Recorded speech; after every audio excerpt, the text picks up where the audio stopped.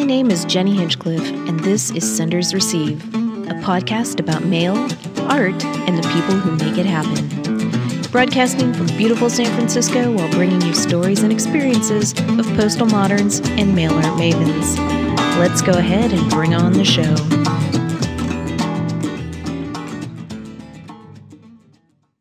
Senders Receive listeners, you are in for a treat.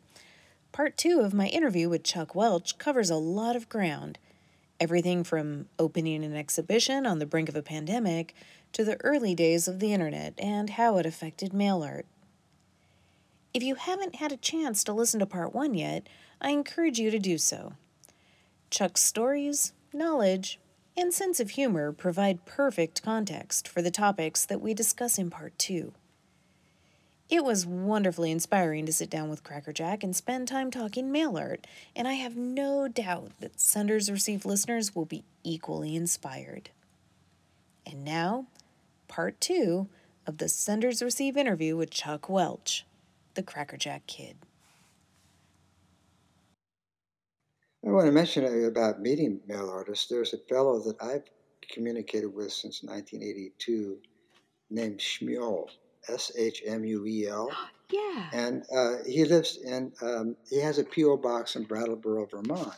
But one could never know, with a P.O. box who it really is. And plus, he had a pseudonym. For that matter, I had a pseudonym that nobody knew my real name for 2.5 years, or 2 years, about 2 years. And I had a lot of fun with that, by the way. But my friend Shmuel was living in Brattleboro, and I was in Hanover, New Hampshire, and dropping off my mail near the Dartmouth College campus. And he was only like a 45-minute drive from my place, and he used to send great postcards and artifacts to the mail. He sent me I could go on just about what the crazy things he'd send, but I didn't know who he was until I curated his show, and I'd met him. I finally figured out who it was. I did a little bit of detective work and found out he, as a writer, a well-known psychologist, child psychology expert, written 16 books that are known internationally, and he was at Dartmouth College at the time. So, so I could have been walking by to the post office daily, and not know what he looked like. But his name is Stuart Copens. Is his name. I found out after seeing him, going to his show and surprising him and bringing him a really interesting box. He said to me, "You're a Crackerjack. Oh, you know something? You're the first person I've ever met in the mail, first mail artist I've ever met live." Well, you don't meet them dead. But yeah, so No. So he tried to see Ryosuke Koen in Japan. He travels a lot. Stuart does. Yeah. And Ryosuke was sick at the time that he wanted to go see him. But when I curated Stuart's show, I worked for a year with him going through his archives. And I had a great amount of fun. He had 25 boxes of things that were approachable, and another, I don't know how many more that were in his attic that we couldn't get to because it was sealed shut or something. But going through all of that stuff, I found out, he had quite an interesting network of people that I didn't know that knew his name. But it's just totally surprising to me. And he was doing book art, which wasn't exactly what I had focused on a lot, So he had a whole other network of people interested in his area or his media. So Wow. So then, so this is a great way to sort of lead into the fact that you curated a show with Shmuel, with Stuart Copens, Postcards to Brattleboro, 40 Years of Mail Art. Can you talk about that show? We'd love to hear. Well, I'd love to let your listeners know that you can see a 11-minute clip on YouTube called "What is Mail Art?" and you'll see Stuart and I Mm-hmm. talking about the show, and you get a virtual tour of everything that was sent. It focused on seven or eight of his uh, mail art correspondence through the years that he did especially well, and he loves artist books and add-ons to books and things like that. So we had those on display, and art objects, and Mm-hmm. one of my nothing mail art cans from celebrating Ray Johnson. Nothing Uh-huh. soup is what I call it. So, but yeah, we had a lot of fun with the show, a Mm. lot of fun, and it was unfortunately closed. We had the day of the national emergency declared by, um, yeah, I keep forgetting that guy's name, the former president, but they Oh, yeah, that they guy. had a national emergency March 13th, and March 13th was opening day, and it was closed. So they Oh, extended the show for wow. 8 months because of the pandemic, and but it got in Yeah. art newspapers because of Mm-hmm. that fact, and a couple of other things too. But I made some pandemic stamps. These were fake COVID-19 test strip stamps, and Uh-huh.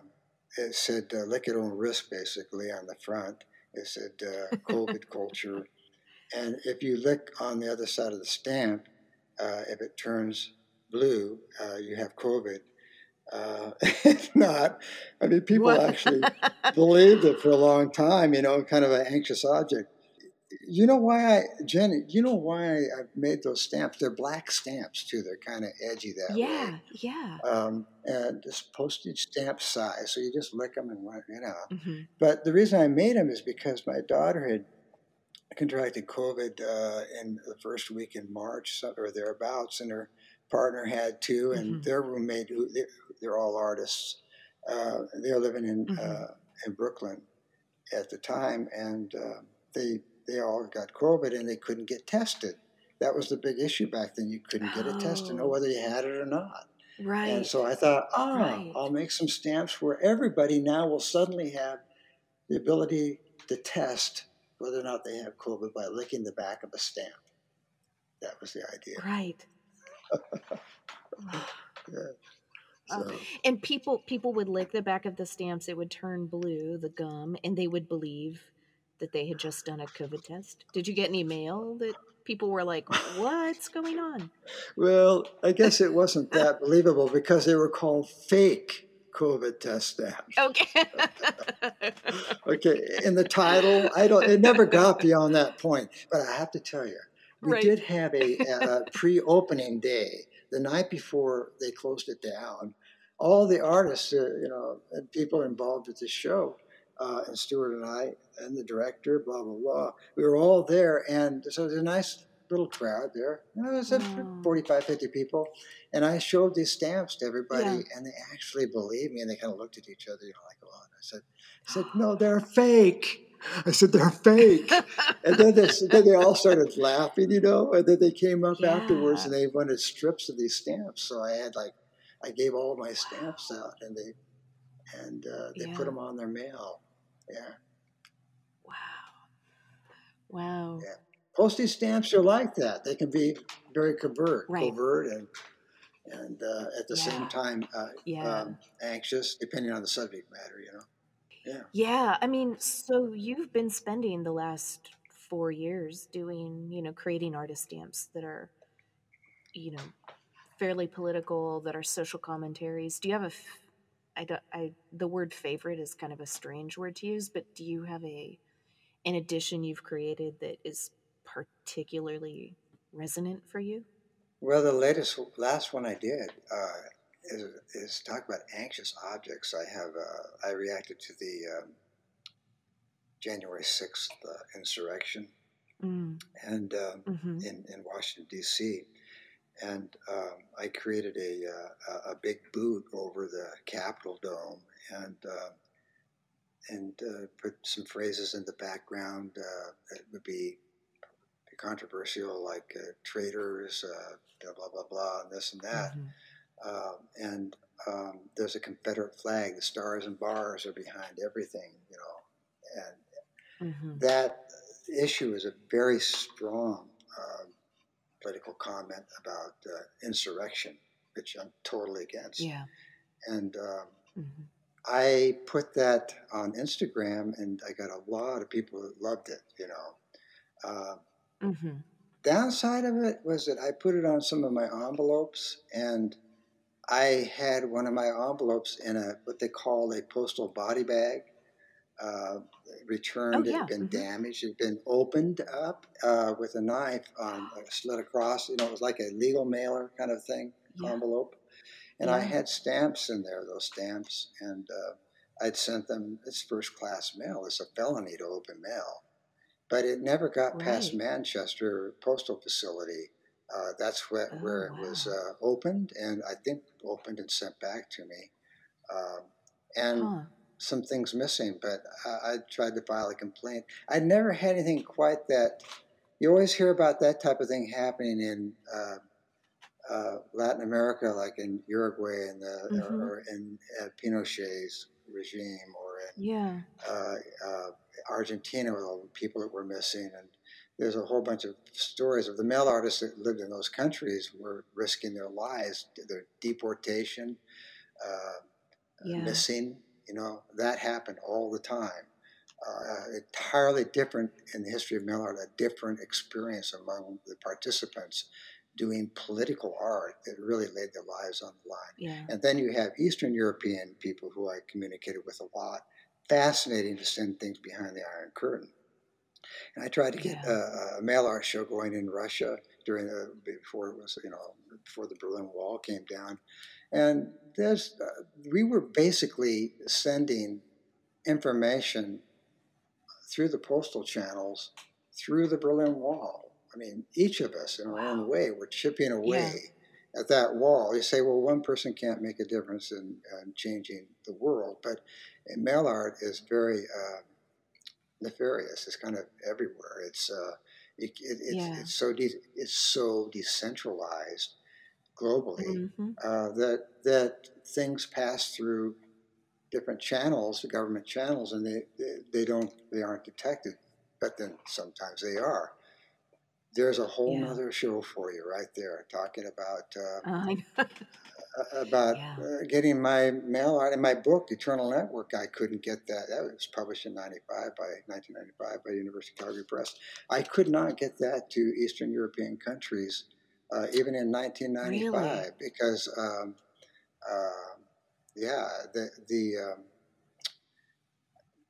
for example, I was trying to get the book to a contributor, Andre Tisma, in Yugoslavia. At the time, there was a UN-imposed embargo on that country. This is a book, an educational book I created, and I sent it to him, and it was returned by the postal official. So I wrote to the State Department asking why I couldn't get my book through to Serbia. And they said, well, because of the embargo. And the book found its way to him and other contributors that were in the book through the Galantes and at Artpool, which is a early pioneering mail art archive in Budapest, Hungary. Julia and Georgi Galante. So they were able to get the book there, and then they gave it to another intermediary who carried it across the border, and it finally got to him. So there you go. Wow. I mean, there's a good example of how governments can interfere with your mail, and there has been tampering with stamps that I've done recently with that particular issue I started off with talking about a minute ago. And I sent those stamps to Greece, and a different set of stamps. It had a hidden, a very small swastika that was in a corner of the stamp and some foliage in that.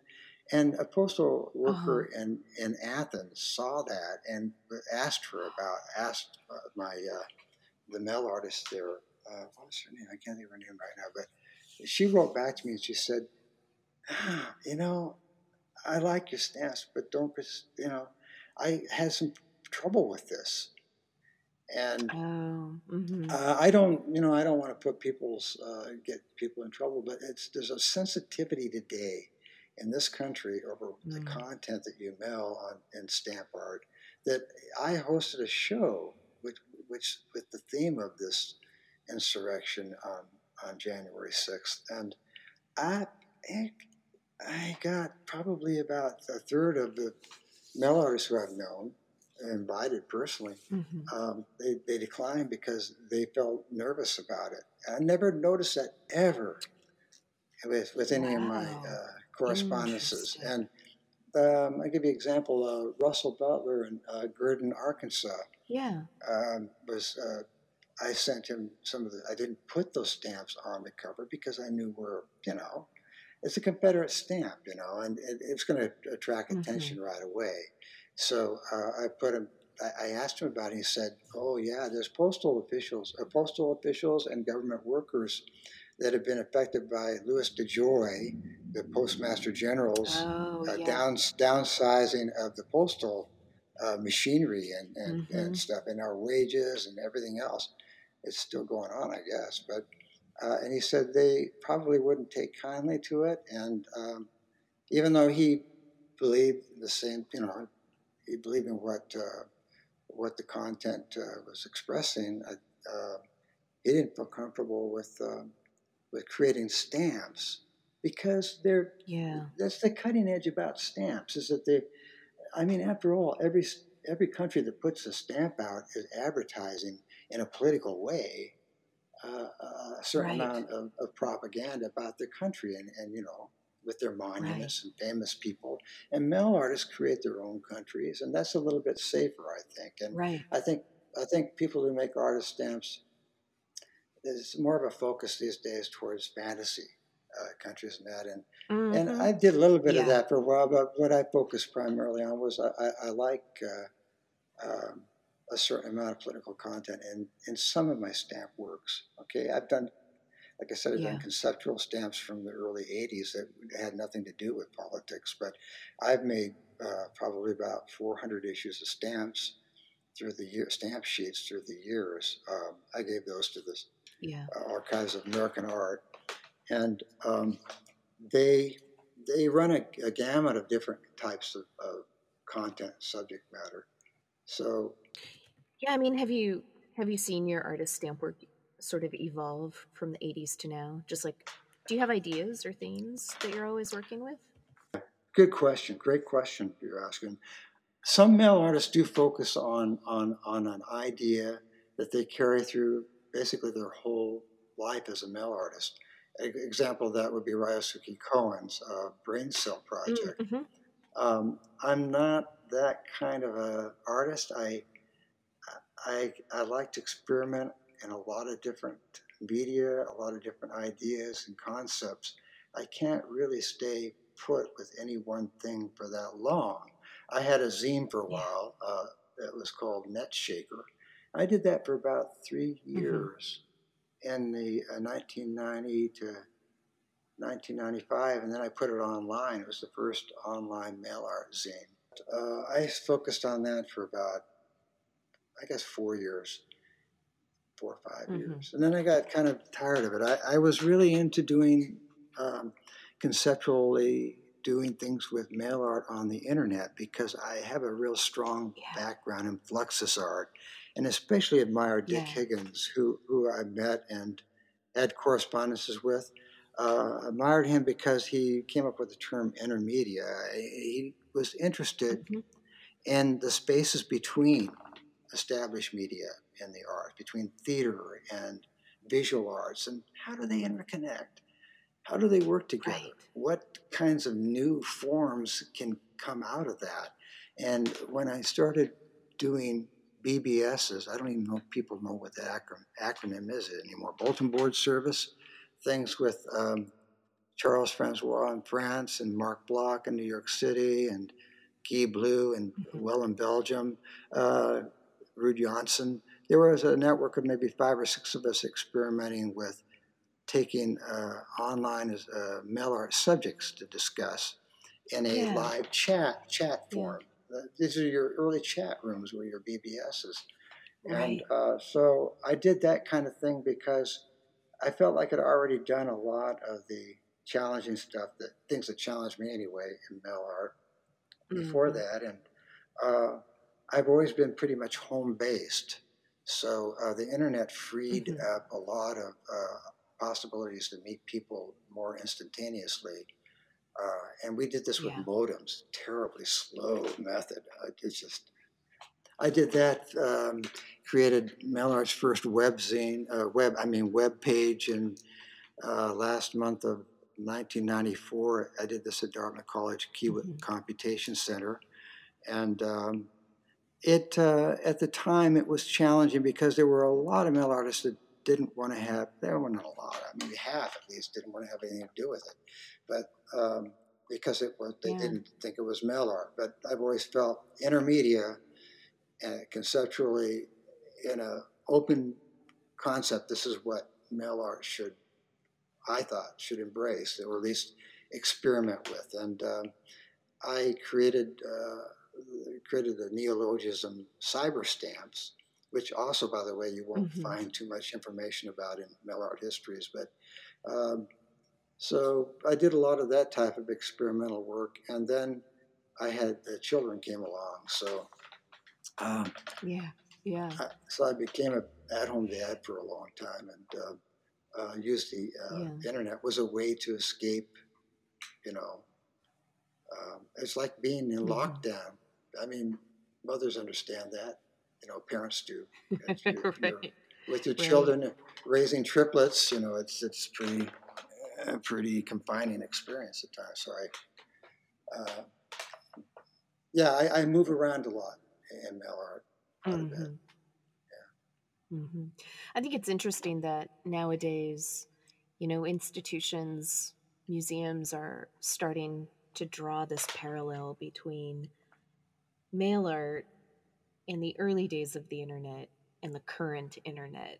There's a lot of talk about networking and networked currents, and those are both terms that mail artists have used for a really long time. Well, we were the proto-internet. Yeah, proto-internet. Yeah, I mean, there's a lot of there are academics writing about that right now, and I think I think it's interesting. Yeah, Craig Saper at University of Maryland wrote a book called Networked Art, and he's talking about networking bureaucracies, and he brings mail art into play as a discussion.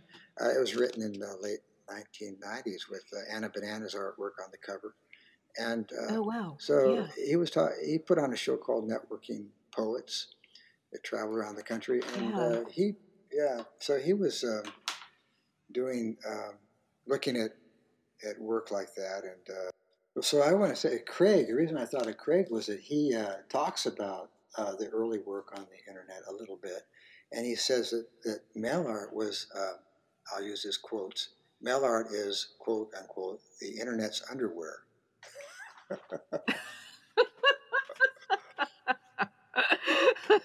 I won't think about that too much, but yeah, no, me neither. I really don't. So Jenny, you want to know what the first piece of mail art was that Ray Johnson sent to me? Oh, sure. Yeah, tell me. All right. The project was called Material Metamorphosis. I was a paper maker in Omaha, Nebraska. I first met Ray when I invited him and about 200 other mail artists to send their favorite article of clothing to me.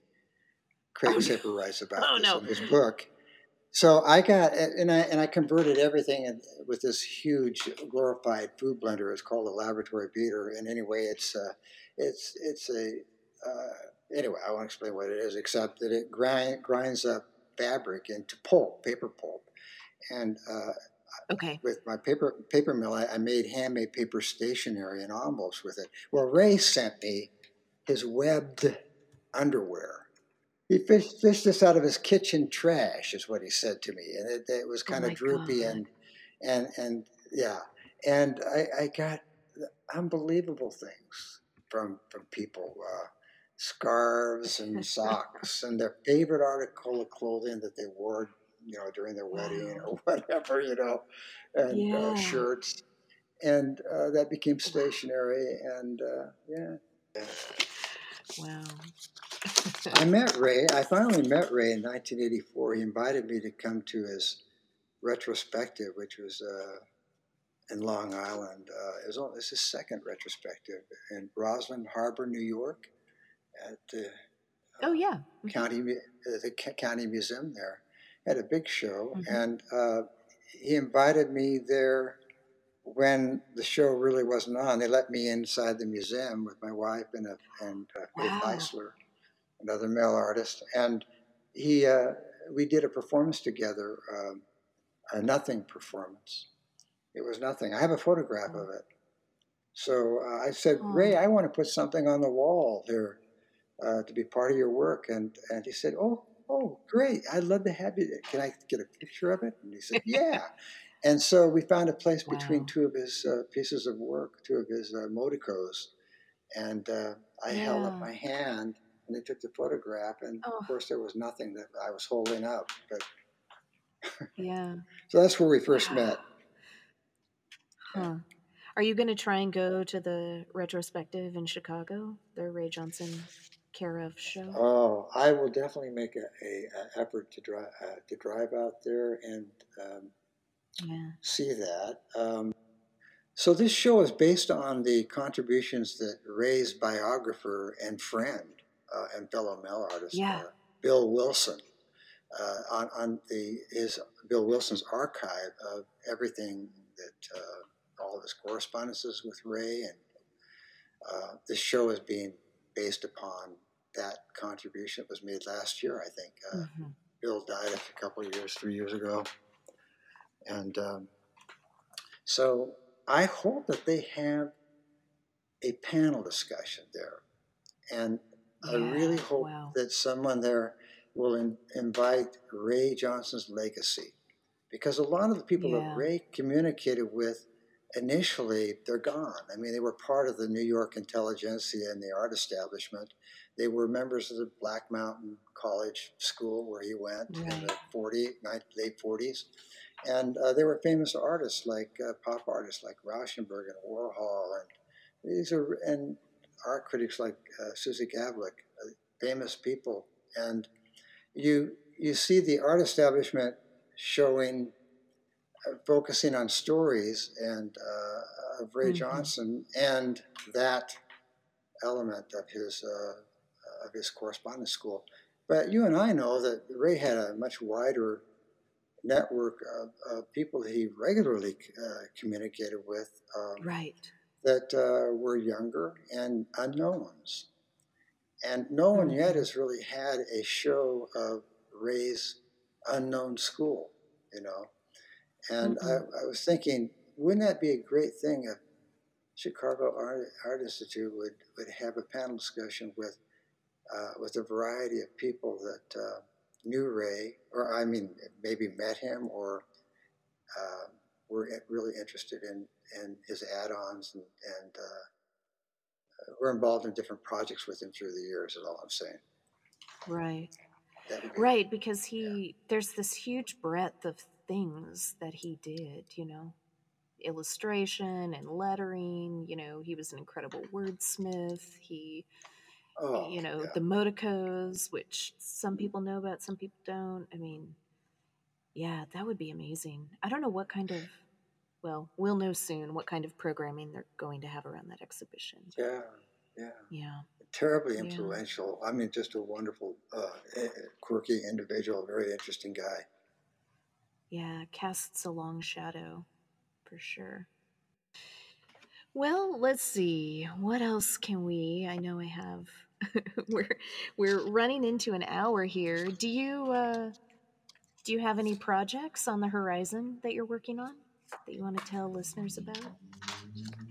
I'm I'm still archiving. I'm right in the process Mm-hmm. of donating my archives. So um, I have about, well, I have maybe 100, 120, 130 boxes of things I'm donating. Wow.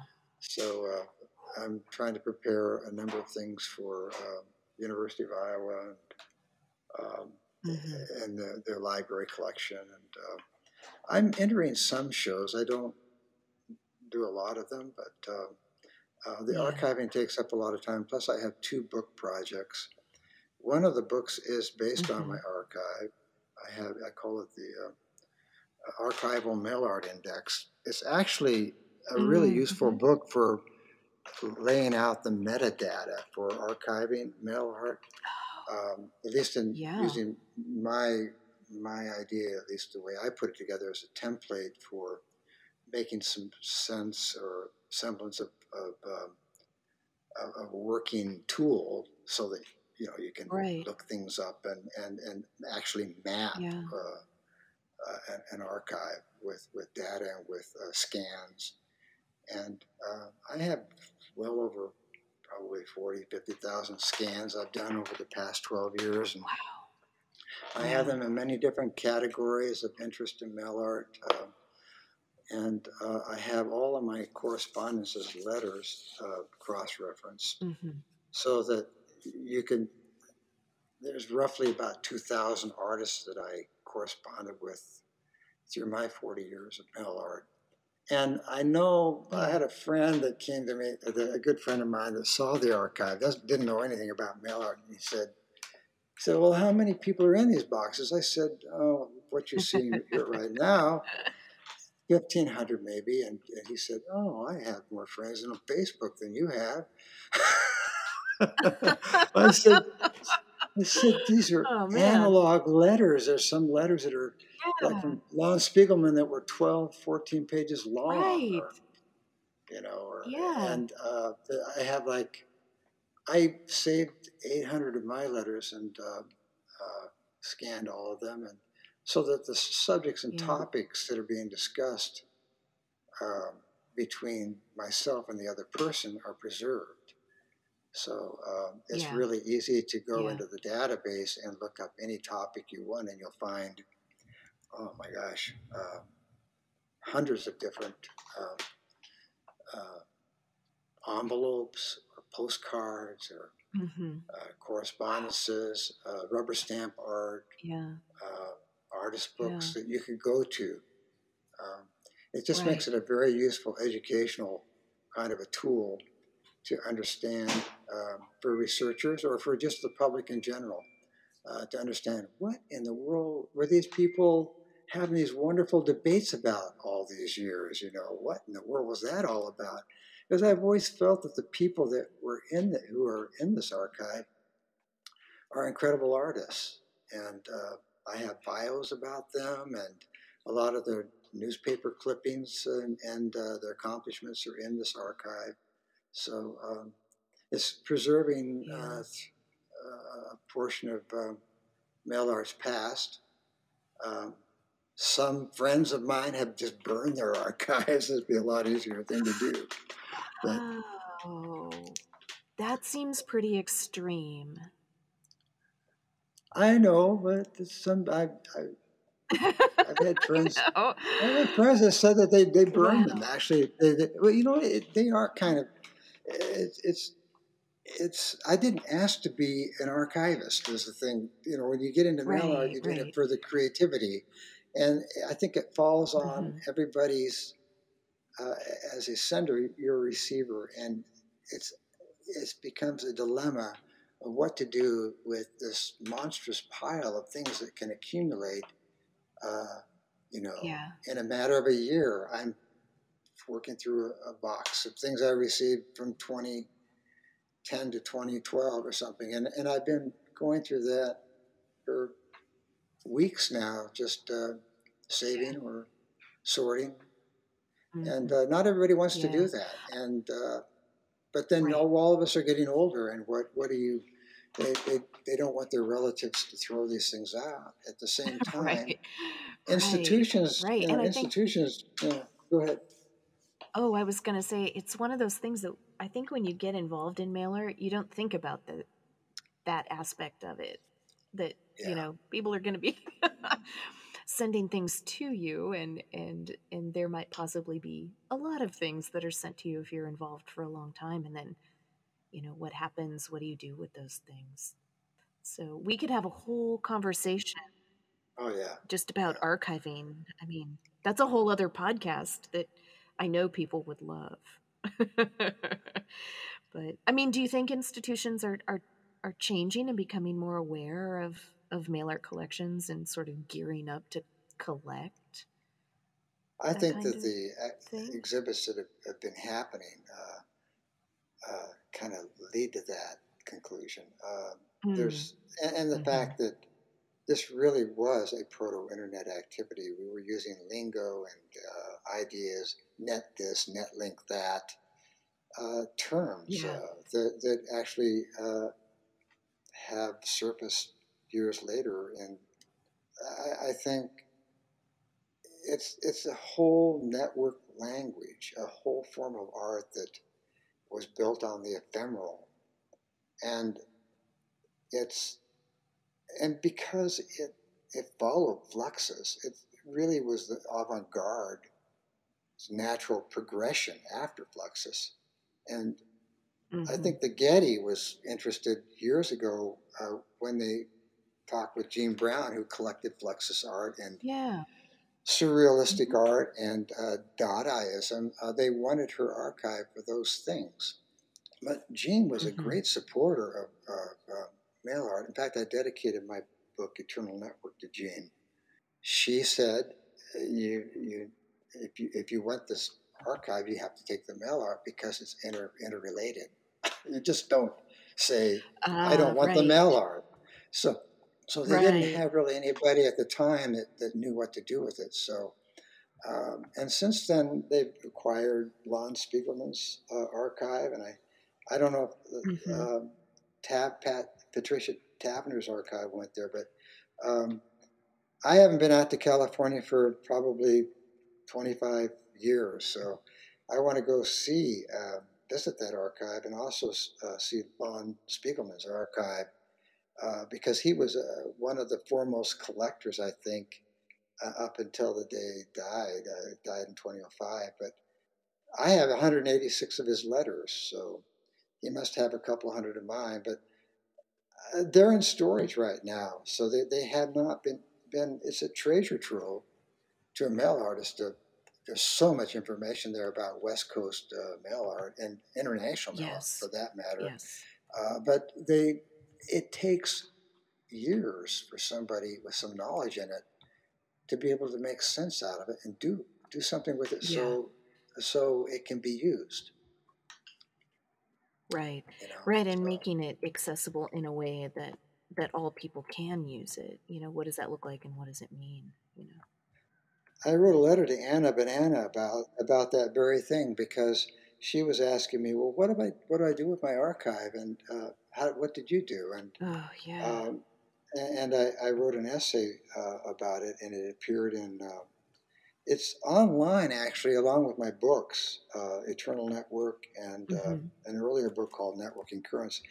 Anybody out there interested that wants to download any of that, you can go to academia.edu Okay. and do a search for Okay. Chuck Welch, and you can read a lot of free information about this phenomenal art form, which I actually still believe that it's the greatest art movement, free, open art movement that's ever existed. It's just so big Hmm. that the art establishment has trouble embracing it. And it's easier to embrace an individual or a group of individuals chosen by them, which is too bad because it doesn't really tell the story. Yeah, I 100% agree. I mean, I think that's changing. I think the establishment is starting to get its brain around what what mail art can mean and what it might mean. But again, it's such an ever-changing creature, and that's part of Yeah. its draw, I think, for so many people. And it, by its very nature, it's almost undefinable. You can assign these these loose terms and these kind of, working categories almost, but you know, you'll never be able to quite pin it down, I think. And so that's why making archiving metadata and cataloging becomes really important, but also the terminology around what words are being used, what categories, what, like object labels and things like that are being used. It becomes important to define those things, because you could look at the Oh, University of yeah. Iowa collection, their finding aid, and then, look at, the Gene Brown papers at the Getty Research Institute. And like, you can get an idea, but the finding aids are really different online. And so, Oh, yes. like, Yes. Absolutely. it's Yeah. it's all over the place. So your book is important, and I can hardly wait until it comes out. Yeah, I don't know who'd ever publish it. Right now it's 1,600 pages. It's like a wall of text. But I have scanned all of these images that could fit into the book. I'm going to have some kind of I don't think I have enough years to condense it into a Reader's Digest version. It's just as it is, and people will be able to look up all kinds of fascinating information Yeah. and dialogue. And it's just Yeah. been such a wonderful experience in my life to focus not on traditional media, but to actually make Yeah. mail art my media more so Hmm. than say like printmaking or bookmaking or paper Yeah. making or it kind of embraced so many different tangents of Yeah. creativity that I felt very comfortable in it. But then it's hard to Yeah. kind of get a grip on. Well, okay, was he? Right. Oh, yes, the guy was a writer. Yeah. Oh, but they forget the fact that I was I wasn't an artist. Right. Right. Right. Producing. Yeah. Like Steve Dalachinsky is a great example of that. Like Dalachinsky was a poet primarily and a writer, but he sent mail art. He made great collages. So you might know him as a poet and like an open mic guy, but then, like I corresponded with him and received collages and things. And I think that's one of the things I love about mail art too. There's a lot of coincidences. Yeah. Yeah, you don't have to focus like on one medium or one thing. Yeah. Like mail art can Yeah. fit it all in, embrace it all. So that's cool. Well, so I guess my last question is, how can people find you online? Well, I think I gave the information in academia. That would be one way to read about what I've written. Okay. You can find me on Instagram. You can see Mm-hmm. samples of my most recent stamp art, and I focus a lot on collage as well. So you can do that. Mm-hmm. I don't really have. This is very strange, but I don't have a web page. But Huh. like I said, you can find me on Facebook and see the latest things I'm doing. I think this is kind of an interesting area too, Facebook itself, because a lot of mail artists have tended to migrate away from that to Instagram. Have you noticed Yeah. that? Yes. Why do you think that is? Because I have ideas around it, but why do you think? I think it's been it's been politicized. Too much has been, Yeah. uh, and I think that discourages people. I think Instagram's probably a little safer. Yeah, yeah.